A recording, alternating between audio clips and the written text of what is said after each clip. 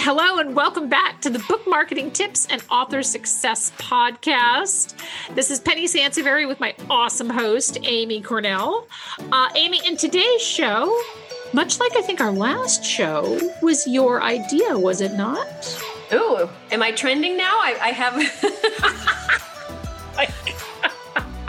I like this. I will say I am prime for ideas since I get to chat with so many different authors. You know, I feel like I should be having just lists and lists of brilliant things to talk about. So the bar has now been raised. The bar has been raised. And you know, I also want to remind everybody listening that we love ideas. So show ideas, something you're challenged with.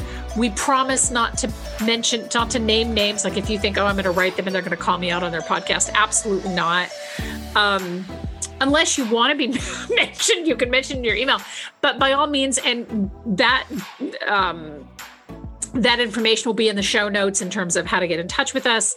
Also want to remind you that we are still taking, we're taking submissions for Can This Book Be Saved, which is, we got our first one. So we're going to do that actually in our next show. And we're very excited about that. As ever, we really love reviews wherever you listen to podcasts. We would love to have your thoughts on what you think of the show and you know what you like. And we are taking it to heart. Trust me. We had somebody comment about the audio, so we're working very hard to fix that. And show ideas and all of that good stuff. But I really so enjoy doing this show. Absolutely. Me too. Yeah. I'm excited about this topic. And today we're going to talk about memoir, which is always such a tricky, not necessarily tricky, but it's a more challenging topic, I think, to talk about because on the upside, there are a lot of people writing a memoir, but the downside is that memoir is really its own space in terms of promotion.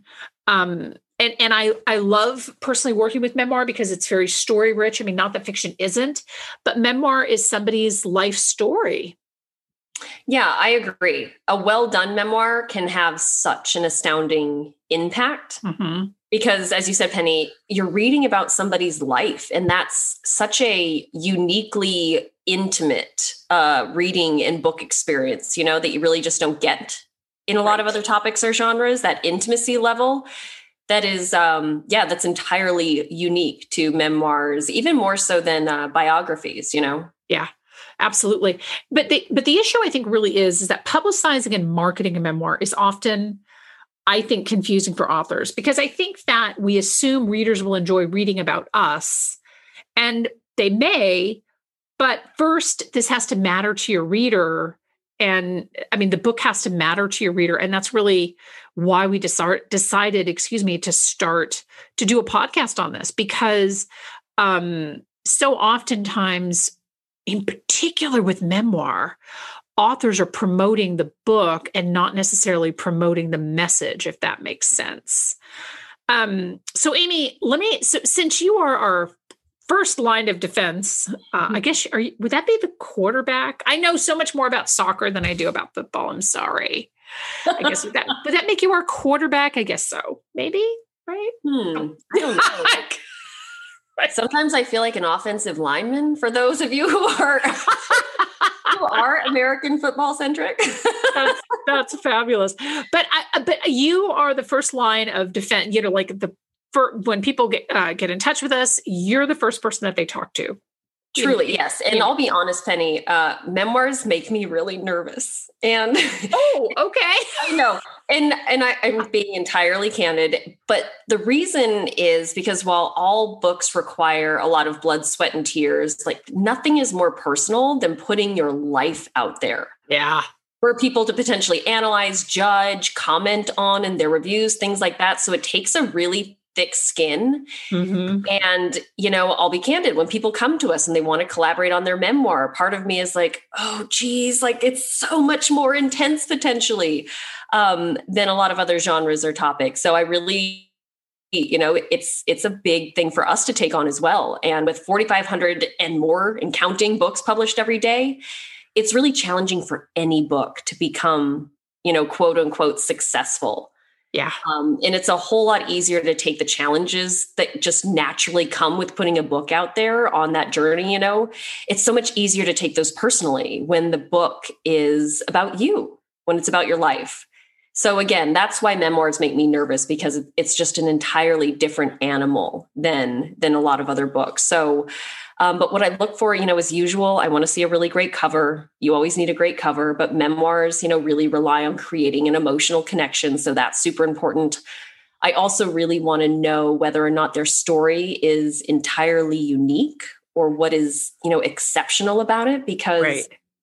Everyone's experience is, of course, unique. But to use an example, we actually do see a lot of authors contact us around the topic of divorce, after their experience with a divorce or with a marriage ending or something like that.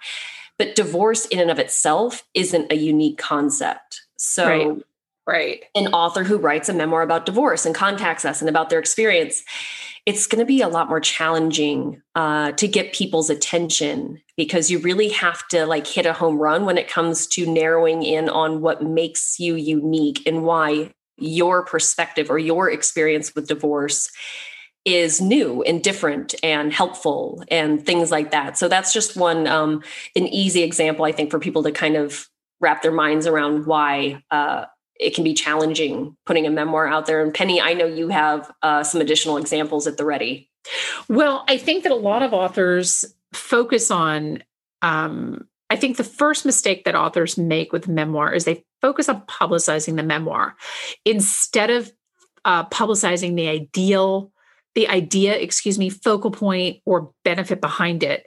And let me give you an example. So probably one of the most at the ready examples are books that are tied to the Holocaust, right?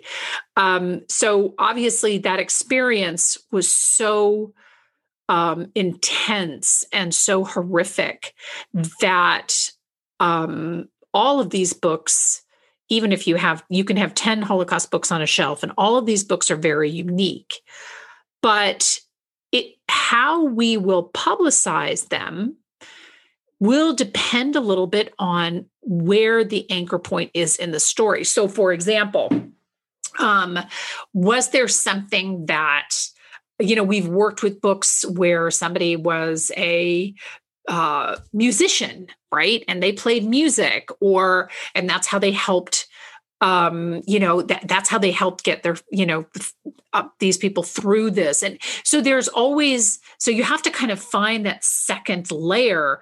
We worked on a book called The Replacement Child. And this book was specifically it was her memoir about being born after a sibling died, right? And that's actually a thing.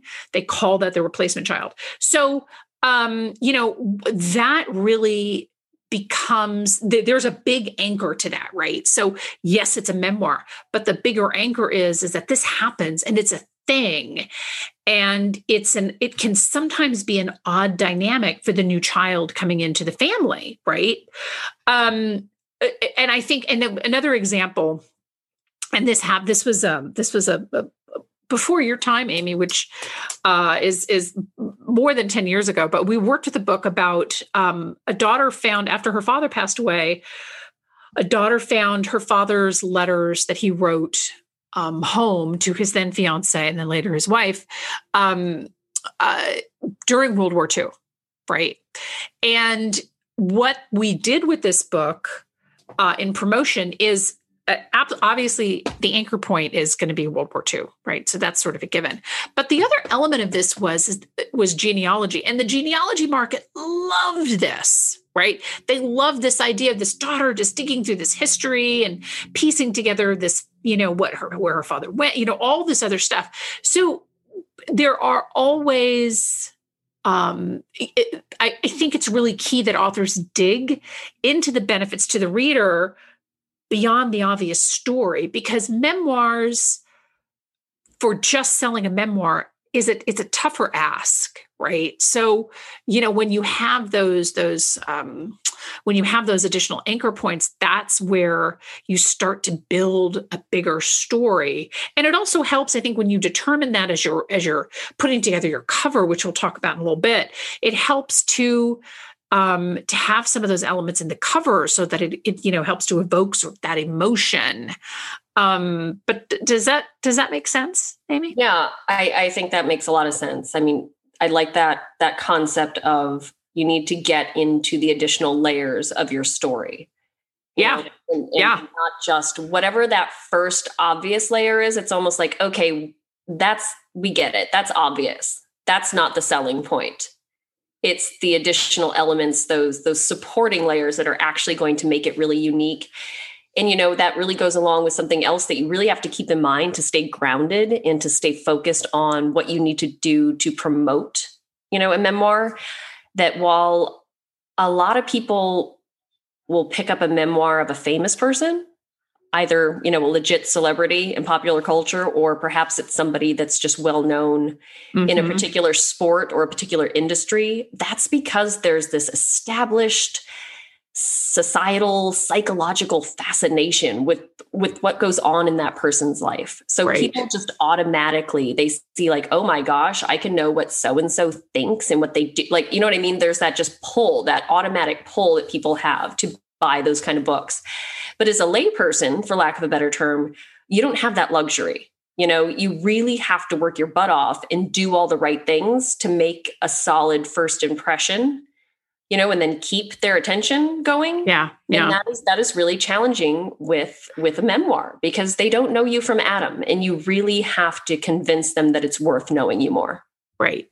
Exactly. And I think that, to your point about, famous people, we worked with Jerry Lewis's publicist. He was kind of his right-hand man for a long time. They referred to him as his publicist, but he was all things. And he published his stories, sort of his memoir. And it was all told through stories with working with Jerry Lewis. And even that it wasn't always a given that, Jerry Lewis's immediate fan base sort of wanted to read it.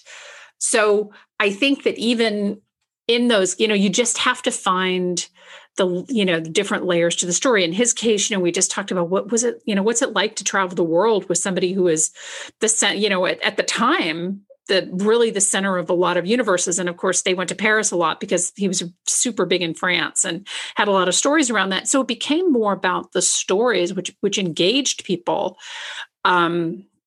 And it's interesting, another example of sort of somewhat celebrity memoir was the memoir that we worked on around the show Cagney and Lacey. We worked with the show's producer. And what was interesting about that was that the feminism market cared a great deal about that book. So yes, it was a memoir, absolutely pitched it memoir, but the feminism market, nobody knew this producer because unfortunately, like many producers, unless you get to be, some massive name, don't really know the name per se. But the feminism market really liked it because of the history of the show Cagney and Lacey, first, other than Angie Dickinson, I think first female cop duo on television and how he fought to get these women. And, the network would say, oh, the women are just not interesting or whatever horrible thing that they said back then. And that really became the story. So at some level, you may also have to, brainstorm a little bit, because I think that that's also, that also becomes part of putting together your plan. Oh yeah, absolutely. And this is, that's when memoirs actually become very much like other nonfiction books, excuse me. We've said all these things like memoir so unique. But when it comes to pitching and coming up with sales angles and stuff, that is very similar to a lot of the tips that we give for just nonfiction in general. So we've got a lot of resources on that. Definitely check our blog. Yeah. We've written about it a lot. But, for example, we don't pitch business books and say, hey, this is another book about how to not tank your career, because right. That would be ridiculous. But the reality is that's what the book is about. You know what I mean? There are millions of business success books and people continue to write them and they continue to do well Right. Right. But that's where being creative with your angles and your pitching and really highlighting what makes your book unique and what you have to offer is just absolutely critical. Yeah. Same for memoir, going back to the divorce example. We've talked to a lot of authors who write memoirs because of their experience with divorce, but we all know divorce is common. So when we work with an author, we really rely very strongly on their input to really develop creative ways to highlight what makes their story unique. And what you have to keep in mind as the author, yes, there are a lot of other books out there, so you really just have to be realistic about that. And you also have to remember that what you're asking is for someone to dedicate hours of their time, of their life, where they're not doing stuff with their family or friends. You know what I mean? Like asking somebody to read your book is actually truly a big ask. It is. Yeah. And so always keep that in mind, that it's not as simple as like, well, come on, it's $4.99. They can buy it. I'm super interesting and cool. Like, I don't see what the problem is here, But it's like, no, you really have to give people a solid rationale for why they want to immerse themselves, in your life story. Yeah, exactly. And I think that, and I accidentally skipped over covers, so we're going to talk about in that in a second, but I want to sort of run with your points. The notion of big media should maybe be considered to some degree. I mean, I don't want to sound all book promotion buzzkill, but I think that it's important to be selective about media. And I fully admit that I say this a lot about all media choices, but I feel like with memoir, you really have a unique chance to become part of an ongoing conversation. So the example is The Replacement Child that I cited earlier. So I coached this author that, and told her to stay on top of any story related to this. And when John Travolta and Kelly Preston lost their son and then had another baby, she did tons of interviews. And this book at that point was already 5 or more years old. So when you can anchor to a story, to a larger story, your book becomes evergreen. And memoirs are typically evergreen, right? So that is a story, and she has continued to be an expert in the quote unquote replacement child. Again and again. She's done very, very well with that. Amy, I know you've got some other tips on Amazon, but I want to just talk really quickly about covers, because memoir covers covers are always important, but memoir covers, like you and I have talked about how really important it is to find that, where it really evokes that emotion or whatever it is that you're trying to share. Oh yeah, absolutely. I mean, if there's a time to just hit somebody over the head with an idea, it's now. Like whatever emotion is most fitting for your story. And I think a lot of times people associate memoirs with very heavy topics. And I mean, usually that's the case because the human experience is heavy.